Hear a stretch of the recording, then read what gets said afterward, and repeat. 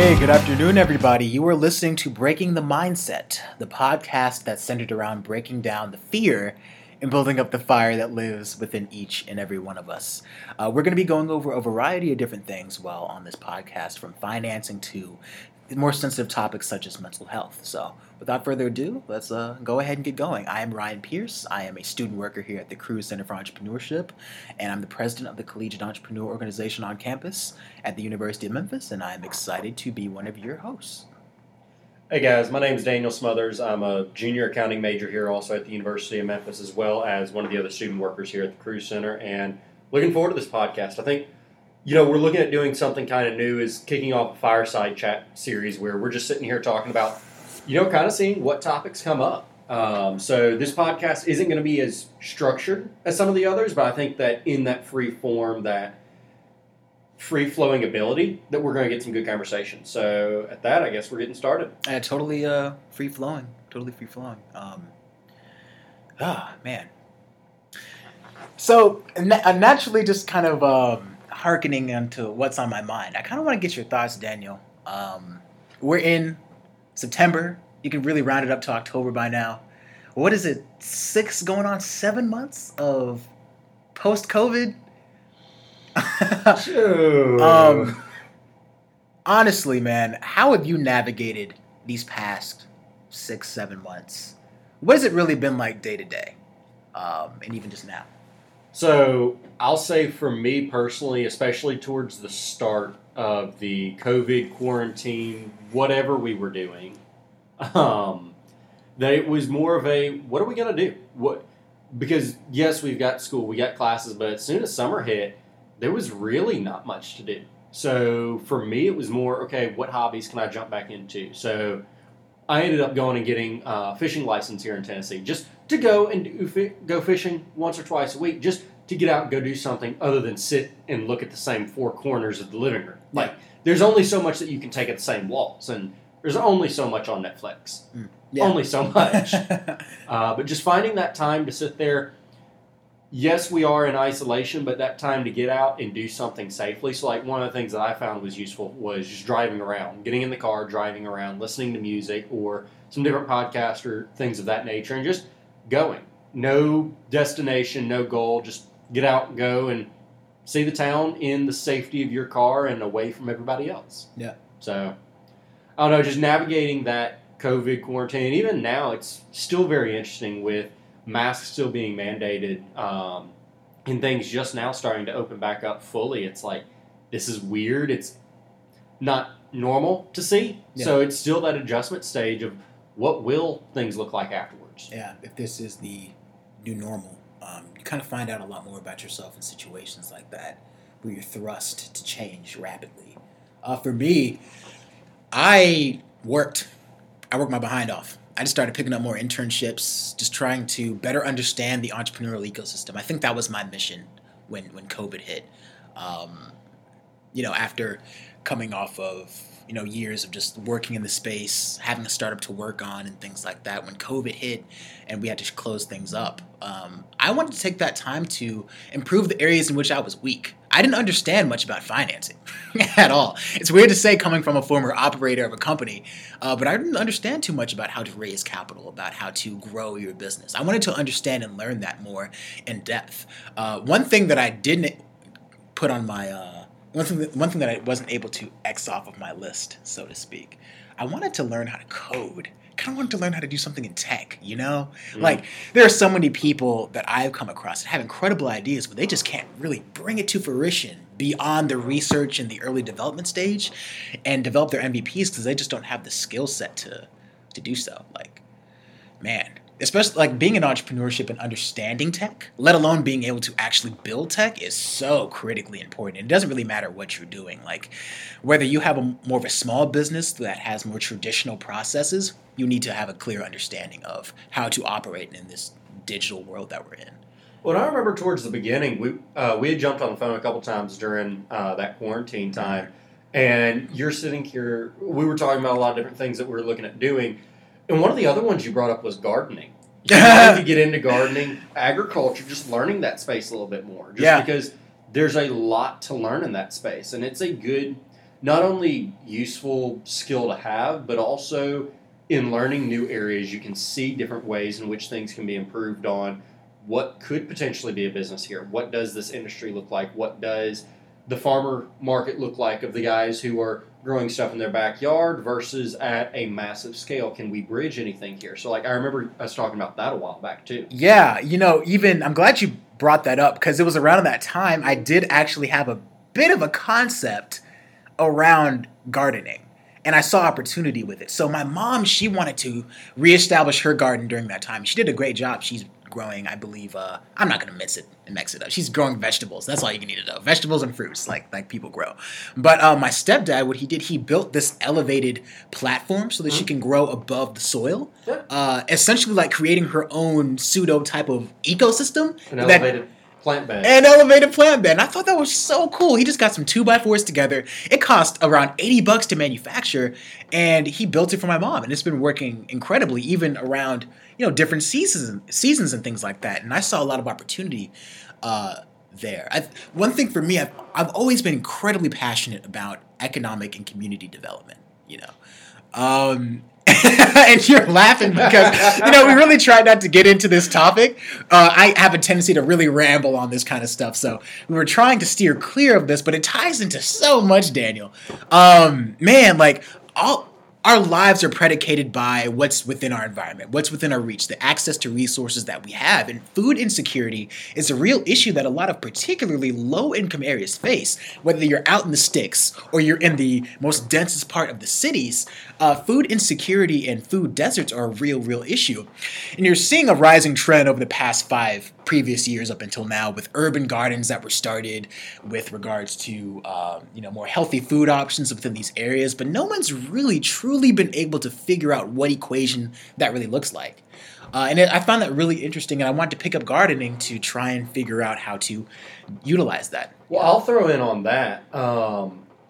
Something. So a bit more background on me. My dad, he was a missionary kid, and he grew up in South America for a lot of his early life.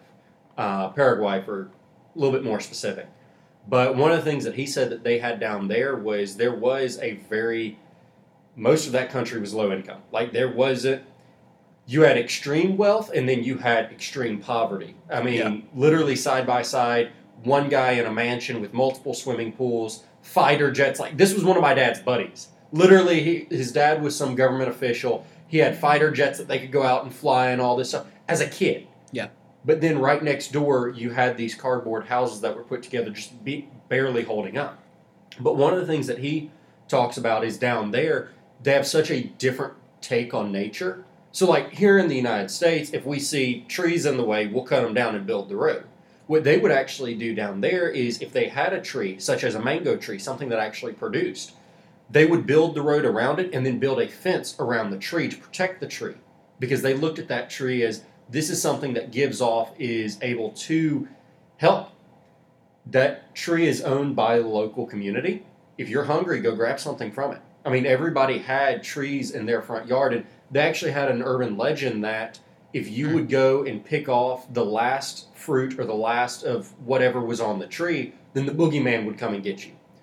But if you look at what that did, that always left some food on the tree for who really needed it. Yeah, for someone else. And that's not what we have in America. We have, well, let's plant these trees because they look pretty, not because they actually serve a purpose. And we've gotten more to an aesthetic versus functionality that I think's harmed us in a lot of ways. Not to mention a lot of the issues that we deal with regards to deforestation.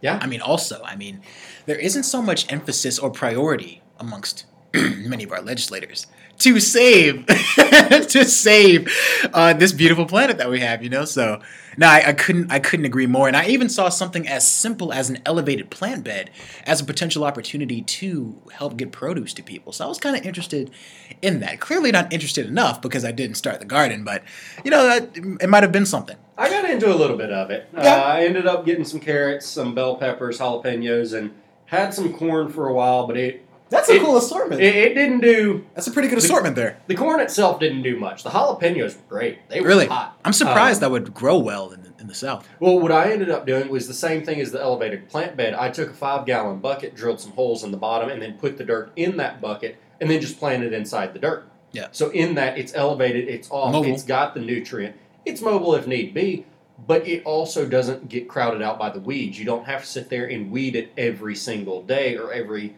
week. It's there, you get it going. You water it 2-3 times a week, and you're good. I mean, I was pulling bell peppers, jalapenos, and then I pulled carrots not too long ago, and the carrots were actually pretty good. Really? Not the little baby carrots you buy in the store, but the actual long, like 6-inch, foot-long carrots. And it was cool to see just from start to finish. Yeah, I imagine so. Huh. We should really get back to like gardening and producing things more. I think we've become a bit distant from where our food really comes from and how that process really ensues. And just feels like we just go and it's just abundant. Like these things aren't abundant. We can grow these. Well, and another thing that I found interesting, and I started doing some research and looking into, was microgreens. So microgreens are Explain. different slightly in the fact that they are greens that you harvest early on before they can grow into full fruition. So you wait until they're sprouted maybe 4 to 5 inches above sprouts that size, and then you cut them and eat the sprouts because those sprouts are more densely packed with vitamins, nutrients, and what you need than sometimes the full-grown plant is. So you can sit there, eat those, and they've got a short turnaround time. I mean, only a week, maybe 2 weeks. And if you sit there and have that on a rotating scale, you start this plant on Sunday, you start this on Wednesday, Sunday, Wednesday, and 2 times a week, every week, you're able to get some of these nutrients that you're missing in your normal diet. And it's healthier because you're the one growing it. You can sit there and, depending on the seeds you get, you can actually make that self-sustaining. So if you were to grow those plants out to a flowering stage where they put off seeds, you can grow one full crop that seeds and gives you the seeds for your next. There's a lot of interesting stuff in just learning new markets, and I think that's one of the things that, with entrepreneurship, we get so pigeonholed in our own. We don't learn, or we don't think about what other industries, what other markets are there, and spending that time to learn a new skill, to see what that market looks like. I mean, the idea that fishing has stayed pretty similar, regular for the past hundreds of years, thousands of years, and there really hasn't been much innovation in there other than, this lure looks slightly different. Yeah. What could we really do? Like, is there a better way than just a line that gets thrown in the water and dragged out? But if you look at that, there's 1,000 different industries with 1,000 different potential solutions. Just being willing to open up, look into a new one, and learn. Mm-hmm. Yeah, no, I totally do agree. I think in venturing and going down that process, you'll learn a lot more about the psychographics of individuals that participate in a particular industry or field. When you even mentioned fishing, it was kind of interesting because I don't think people really wanted to change. A lot of it is the process of just throwing out the line and seeing where things go. Like if you had something that was a bit too streamlined, I'd imagine it would take away from the actual therapeutic aspects and the enjoyable aspects of just going out there and fishing, Well, and it depends on the intent of fishing. Are you fishing to get away and escape, or are you fishing to catch food?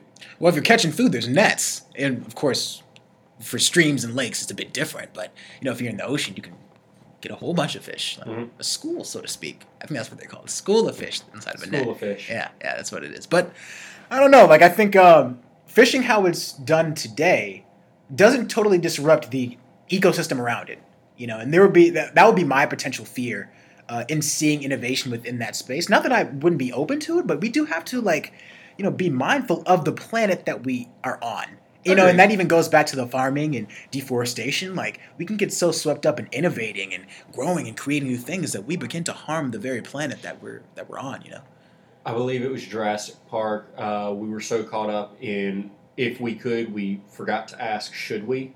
Mm-hmm. I'm butchering the quote, but it's Jeff Goldblum, the scientist, is sitting there and he's talking about the dinosaurs that got recreated. And he's looking at it going, we were so focused and our attention was to test and see if that was our limit, that we didn't question should we try and hit that limit, because not thinking about the repercussions that would come after. I mean, with the T-Rexes, the Tyrannosaurus Rex, rebringing that into an environment has a completely different outcome and change on what that environment looks like. You introduce a new predator, environments change. I mean, if you look at... I mean, especially a T-Rex. That wasn't very smart. I haven't seen the movie, though, so I can't say. You've never seen the Jurassic Park movie? Never. I get that reaction every single time. Yeah. This podcast better light you up. Okay, guys, if y'all are going to reach out to us over business, but also reach out to light Ryan up, sit here and tell him to watch the Jurassic Park movies, please. I'm sure I'm not missing out on too much. It looks pretty good. I rode the rides. It's a classic series. It's got to be watched. It's a series? Yes. How many? There's like 4 or 3? I don't know. I think series can be hit or miss. Like, there's a common theory that after like the second one, generally it's no longer a good series. And that holds up with a lot of things. I think The Godfather is an example of that. Personally, and they're probably just going to tear me up for this, but what's going on with the Fast and Furious series? There's like 11. Aren't they going to space in this next one? Like, I don't know. I haven't seen it, but doesn't it seem a bit ridiculous they're going this far, you know? Well, it is one of those things that at the end of the day, you need to know when to stop and move on. Agreed, yeah. Like, you can continue to milk a cow, but at a certain point, the cow has no more milk to give, and it just gets annoying. Yeah. Not saying that the Fast and Furious movies are annoying. I haven't seen enough to be able to state. Have you seen any? I've seen a couple of them. Yeah. I've seen the first one, I can say for certain. I think I've seen 1 or 2 others. So they race, and there's like guns in there too, I think, and so I'll just Oh, need this to watch community's it. going to light us up over this. They'll be fine. It'll be okay. They need to know who we are and what we're about, so, yeah. I have some things to add to my movie list, so, yeah, we know that for certain. Man. I was mentioning before, though, about the urban gardens, though, and the opportunities that I could see with an elevated, plant bed. I think of being able to teach people how to plant. Actually, I dare say, taking it a step beyond that, creating some sort of network or environment in which you can create produce in these areas in which they don't have access to quality food, let alone digestible food in a lot of aspects that aren't fast food. Yeah, that'd be very, very powerful. That'd be cool to see. One of the best ideas came out of Imagine You. For those of you who aren't familiar, Imagine You is a 12-week immersive entrepreneurship program that's housed by the director Mike Hoffmeyer out of the Career Center for Entrepreneurship. It pays students $3,000 to essentially create their own businesses and go through, stringent and important tenets of entrepreneurship, like customer discovery, like professional development, and a lot of different things. And one of the best ideas that I saw from a peer of mine when I was inside of the internship a couple of years back, he had this idea for vertical farming that was done inside of shipping containers. And he's no longer doing the idea, but mark my words, that is going to be one of the next projects that I pick up. I'm serious. I think there's a lot of power in being able to distribute food to people that need it the most, Well, I think especially with the way the technology's been evolving, the resources we have, we're not limited as we have been in the past with our farming, our gardening. I mean, you can, and yes, they're not the most effective, but you do have grow lights that can grow. So even if, for instance, you take that shipping container, you pre-package it, let's say here in the United States, and you package it all up, you have it to where it is on an automated system, and you ship it over boat. Nobody has to go into it. Nobody has to do anything. But when it arrives wherever it's going, it's got that fresh produce. It's got everything that it needs so that when you drop that container off and it's opened up, people can go in and grab food. That's viable. That is not difficult to do. Your hardest part is figuring out the battery, how to keep the power over time. But I think that's a small issue for the problem it would be solving. Yeah, no, I agree. I totally do agree. But one of the things that I do think is worth noting is, we talk about the importance of learning some of these skills and making that self-sustainment. But if you look, there actually used to be a garden just a little south of campus, a community garden where you just pay I think maybe $5, maybe $10 a month to get your own little plot in this area. And you could garden. It had all the water, it had a water hose and a spigot and everything that you needed. And people from the neighborhood would come all over just to garden in that area. That was probably 10 years ago that I remember. Oh, really? Yeah, I remember being there and seeing it because one of the neighbors that my grandparents had was working in there, and he had his own little plot. If you go and look at that spot now, it's all houses. Yeah. It was in the middle of the neighborhood, but somebody sold that lot, decided it would make more sense to put houses in there than provide that community aspect. Their property, their decision, but I think that community garden had a lot more viability, and the fact is it did bring the community together to sit and talk, hey, I'm confused. I've got this crop, but it's doing something really weird. What's going on? And that ability to learn from some people who are a little bit more experienced, but also for the experience to teach the younger and keep something going, because at the end of the day, you can offset your cost. I'm not going to say you can be fully sustainable on just your own garden in your backyard, but you can significantly offset your cost for a negligible amount of investment. Yeah, I mean, there truly is,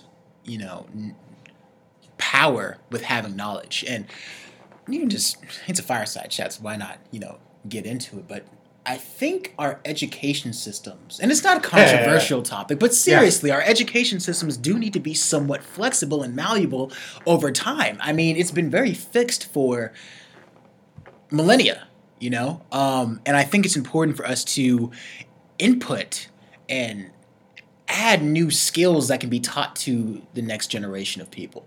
Things like being able to garden, things like the importance of tech and coding. Like, there are a lot of communities that are left behind because these important skills aren't interwoven within education as it stands today, and it doesn't prepare people for the landscape that they're entering after they graduate. Well, I think that's another important aspect. So, and this will be an interesting point that we'll see how this develops, but I actually got word the other day from somebody who works over at CBU that they're going to be teaching a hunting class, literally a college class to teach people how to hunt, working with the biology lab to see the impact of hunting and how it does help if done properly, keep the environment in check, in line, and sustainable. I dare say, even extending beyond that, a lot of these important ideas, these important skill sets shouldn't be housed in the upper education levels. I agree. That they need to be all through public education. From gardening to coding, even the environmental effects to hunting and how to properly hunt. I think that needs to be taught as early as possible. Fiscal responsibility, with regards to saving, budgeting, or even moreover, how to apply for a loan. A lot of different things. So I'll throw in on that and say it's important, but it's not, how do I say this? It's important, but if it's going to be done, it needs to be done right. I took at the high school I went to down in DeSoto County, I took a class there that was a personal finance class, and it was an absolute waste of time.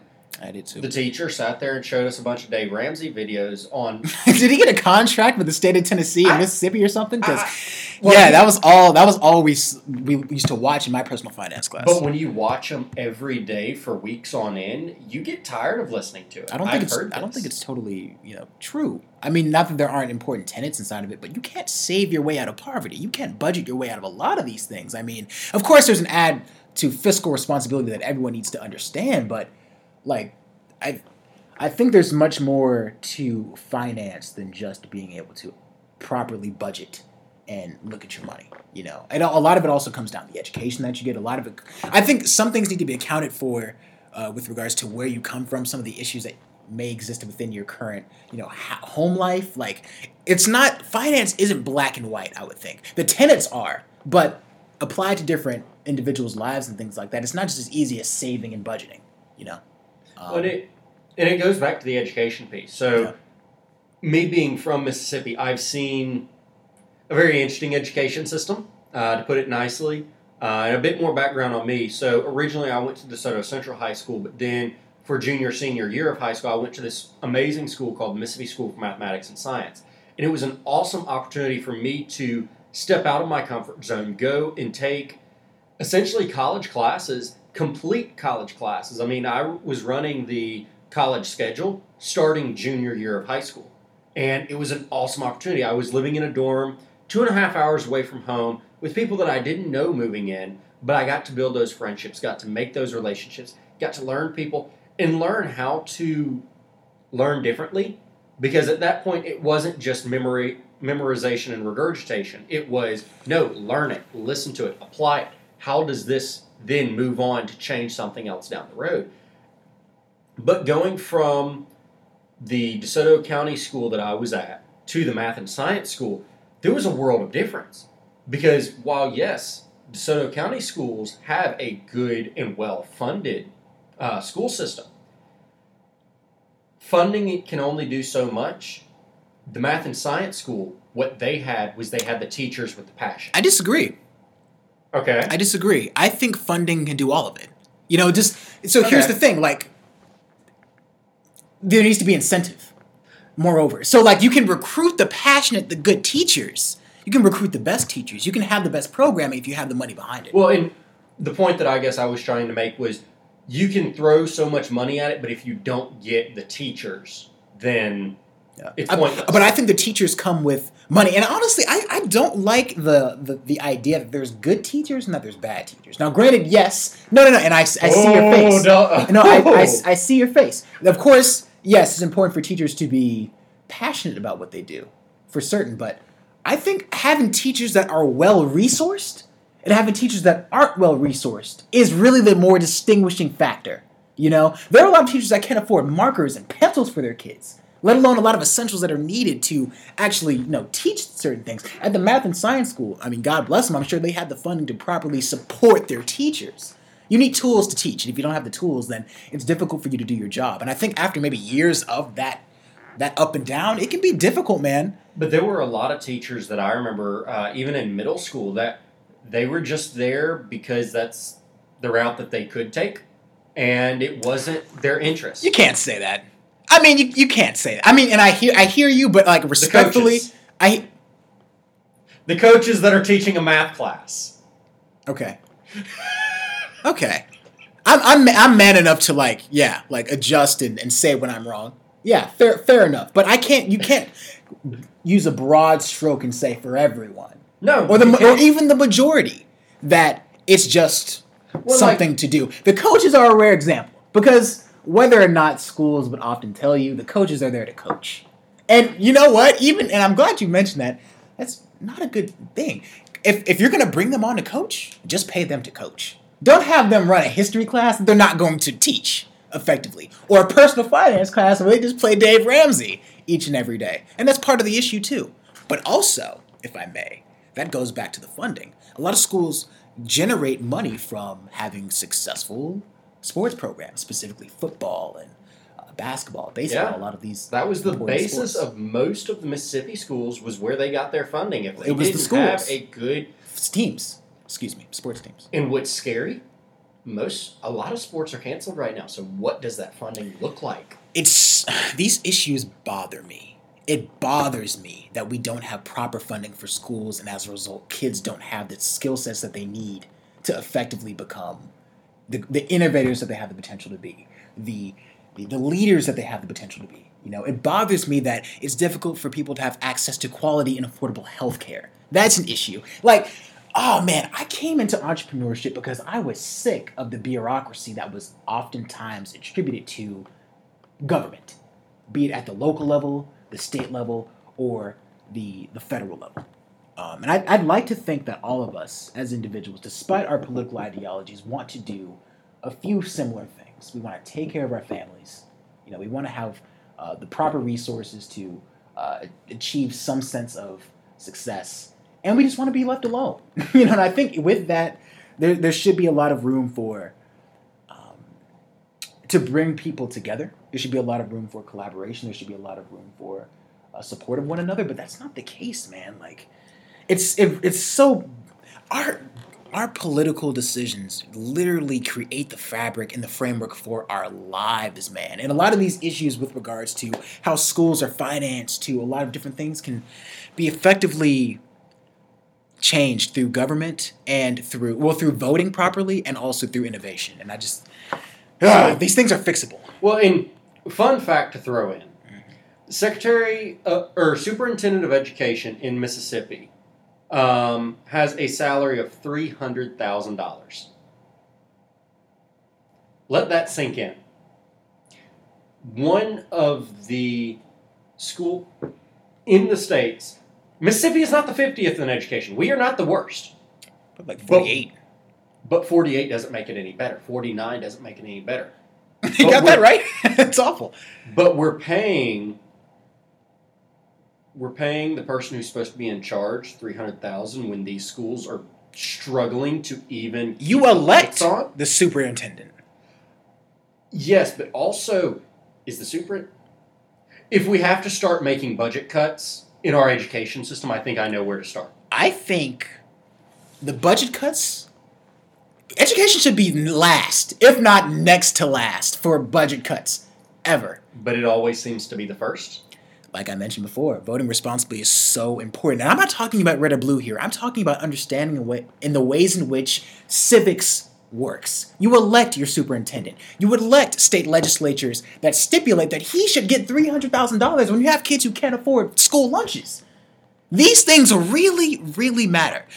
That's the next startup. Hey, mark my words. Man, one thing I would love to see, I'd love to see some sort of information bank or some startup that would easily and digestibly house the voting records of each and every politician. It doesn't matter, red or blue or what have you. If you can see people's voting records and a summary of what that transpired and why they voted the way they voted, that would really help a lot of people better understand that these party lines really aren't as important as we like to think that they are. Well, and there's a lot of people who play the party game, but they don't vote accordingly.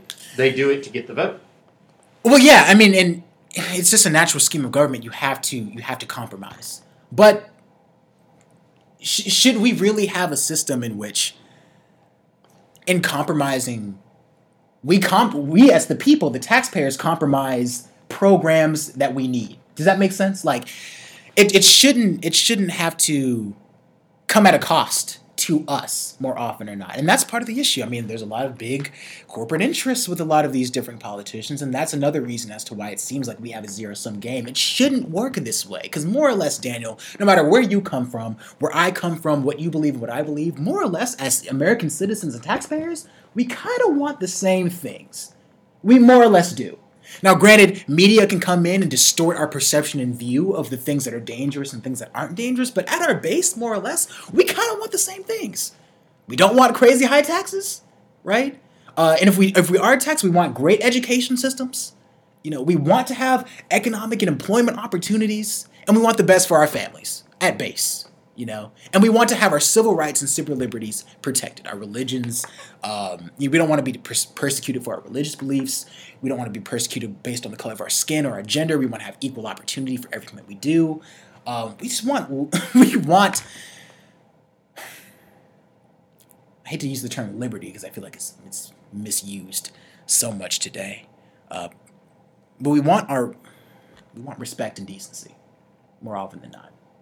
And it's so frustrating because everything that we yell and bark about, we can attain, and everything is fixable. We just need to make the right decisions at the ballot box, and remember that this world that we're living within, the society that we live within, has been constructed by us. We have the tools that it takes to make things better. The other thought I'll throw in on that is, yes, it does take us being responsible at the ballot box, but it can't just end there. I agree. We can't just sit there and say, it's politicians who have to fix it all. We need to be willing to take that step and move forward. And here's what I will say with that. And I do agree. I think that's why nonprofit organizations are critically important. That's why working within your community is so critically important. If you're really doing the work in your community, within your neighborhood, you're going to vote. Because you understand how things work. You understand the importance of it. I think that's another interesting thing, like even within this digital age that we live within. We've become somewhat distant from our neighbors. We've become somewhat distant from our communities. Community is kind of a buzzword like diversity nowadays. I don't think people really understand and know what it means or the importance of it, Can I throw you on the spot? Yeah, sure. Who's your neighbor to your left and your right? See, why are you asking all these questions, Daniel, that the people clearly don't care about? I'm joking. Can you state their names? I'm a rare example. And no, and I'm going to answer no, but I'm going to say why. I live with my mom maybe during Christmas break. Okay. I'm usually on campus on a dorm more often than not. I'm living with my uncle just for this semester, and I'm with my grandma like on weekends. Yeah. So it's You're all over the place. I'm kind of all over the place, but still, to your point, no, I don't. And that's a challenge to also go out to the listeners. Can y'all name your neighbors? The people that y'all may have been living beside for a few weeks. Some that you may have been living beside for a few years. I'm actually not going to take myself off the hook, even translating that to my dorm. Like back in Carpenter Complex here on campus, I lived with like 4 other people. I only knew like one guy, Sean, downstairs. He was like my RA. The other 2 guys, I didn't really know. Yeah. I knew one guy's name, but I didn't know them.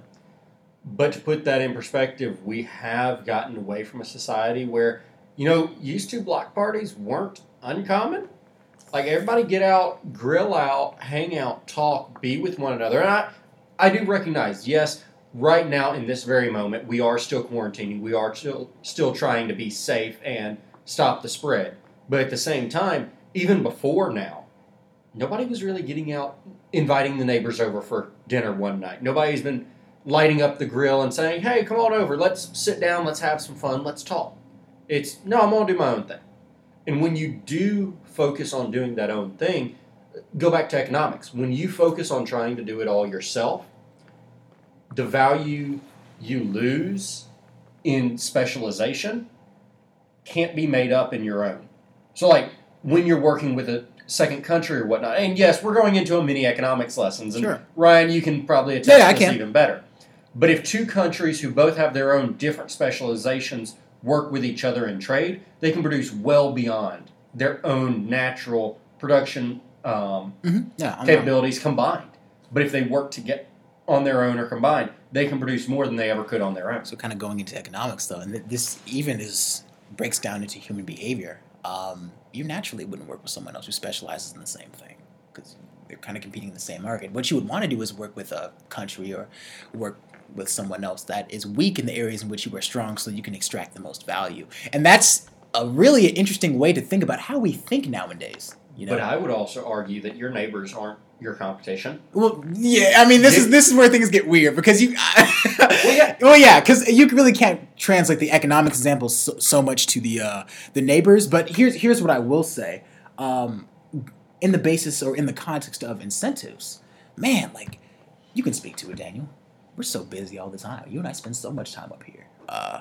What do you mean? We're only in here for so many hours. Yeah, we're not here till 11 o'clock at night. No, who would ever do that? I'd push that to midnight. But the reason why I say that is that, man, like after just the hustle and bustle and the craziness of each day, it's just easy to want to come back and just not have to deal with being social sometimes. Sometimes we kind of like our own bubbles, and I think that's a lot of the issue. We like our own bubbles, So, yeah, I mean, that's a real issue. But also, until this country and this world faces the issue of race head on, I don't think we'll really be able to break down with a lot of these issues because with regards to cultural differences, cultural practices, and different perceptions and perspectives that are created and cultivated through our ideals or identification of different races and things like that, which is societally placed on us that we identify with. But I'm getting into sociology and stuff like that. Until we can deal with the concept of race and stuff, we're not going to be able to come together and truly have those block parties with different groups and things like that, effectively where everyone's welcomed. I think people are scared to jump that line. But, it's funny, though. Everything from education, everything from, food insecurity, everything from, community organizing. It's really interesting in a weird way, and even just naturally, we kind of wove through a lot of the societal and systemic issues that are passionate to us and also a lot of different people. I think now would be a great stopping point and a great, precursor to our discussion next week on the Link organization. We've mentioned it a whole lot here with here on the podcast, but we haven't given too much basis for it. With Link, what we effectively wanted to do was create an organization that supported the efforts of remedying or eradicating issues of food insecurity, issues within our public education system. Because much like you said, and like I firmly believe, although our voting habits are critical to the conditions of our communities, it's not until you get on the ground and start working within your community that things are really going to change. And it's not just voting alone. It takes much more than that. And that's what we wanted to do with Link. So, when I find it funny that we had talked, Ryan and I, before this, actually jumping in on this podcast, we had kind of talked about what we were going to talk about. And we thought we were going to talk about Link at first, but then we kind of moved into this fireside chat. But I think that this really sets up Link next week well. And we're going to keep you on the edge of your seats. We want you to come back next week and listen. Because learning about what the thought process was, the way we were going about it, we didn't succeed off the bat. It's currently in hibernation right now. If you can learn from those mistakes and you can take it out and do it in your own community, please do so. that's what we want to see. Is we don't want it to be us. We want it to be done. Don't care about being the superhero. We just want it to be. So, but we're going to make you sit on the edge of your seats, and we want you back next week. So, you better be looking for that next podcast. It will be uploaded, edited, and published on. This one will get uploaded on Monday, which is the 28th. Yeah. So the next one will be in first week of October. We'll get it published for y'all. But y'all got to come back and listen. All right. Thank you all so much. So if you're interested in starting your own business, your own organization, please do not hesitate to reach out to the Crew Center of Entrepreneurship via the interwebs. We were going to add the link in the description below to our website. Our mission here is simple. We want to educate, develop, support, and connect entrepreneurs and take them to the next level. Please work with us and we can work with you. And I firmly believe we can help you turn your passion into your profession. Don't settle, don't quit, and keep on fighting. Tap into that fire and dismantle that fear. Thank you all so much, and we look forward to catching you at the next episode when we talk about Link. Thank you all so much, and we're out of here. Take it easy, guys.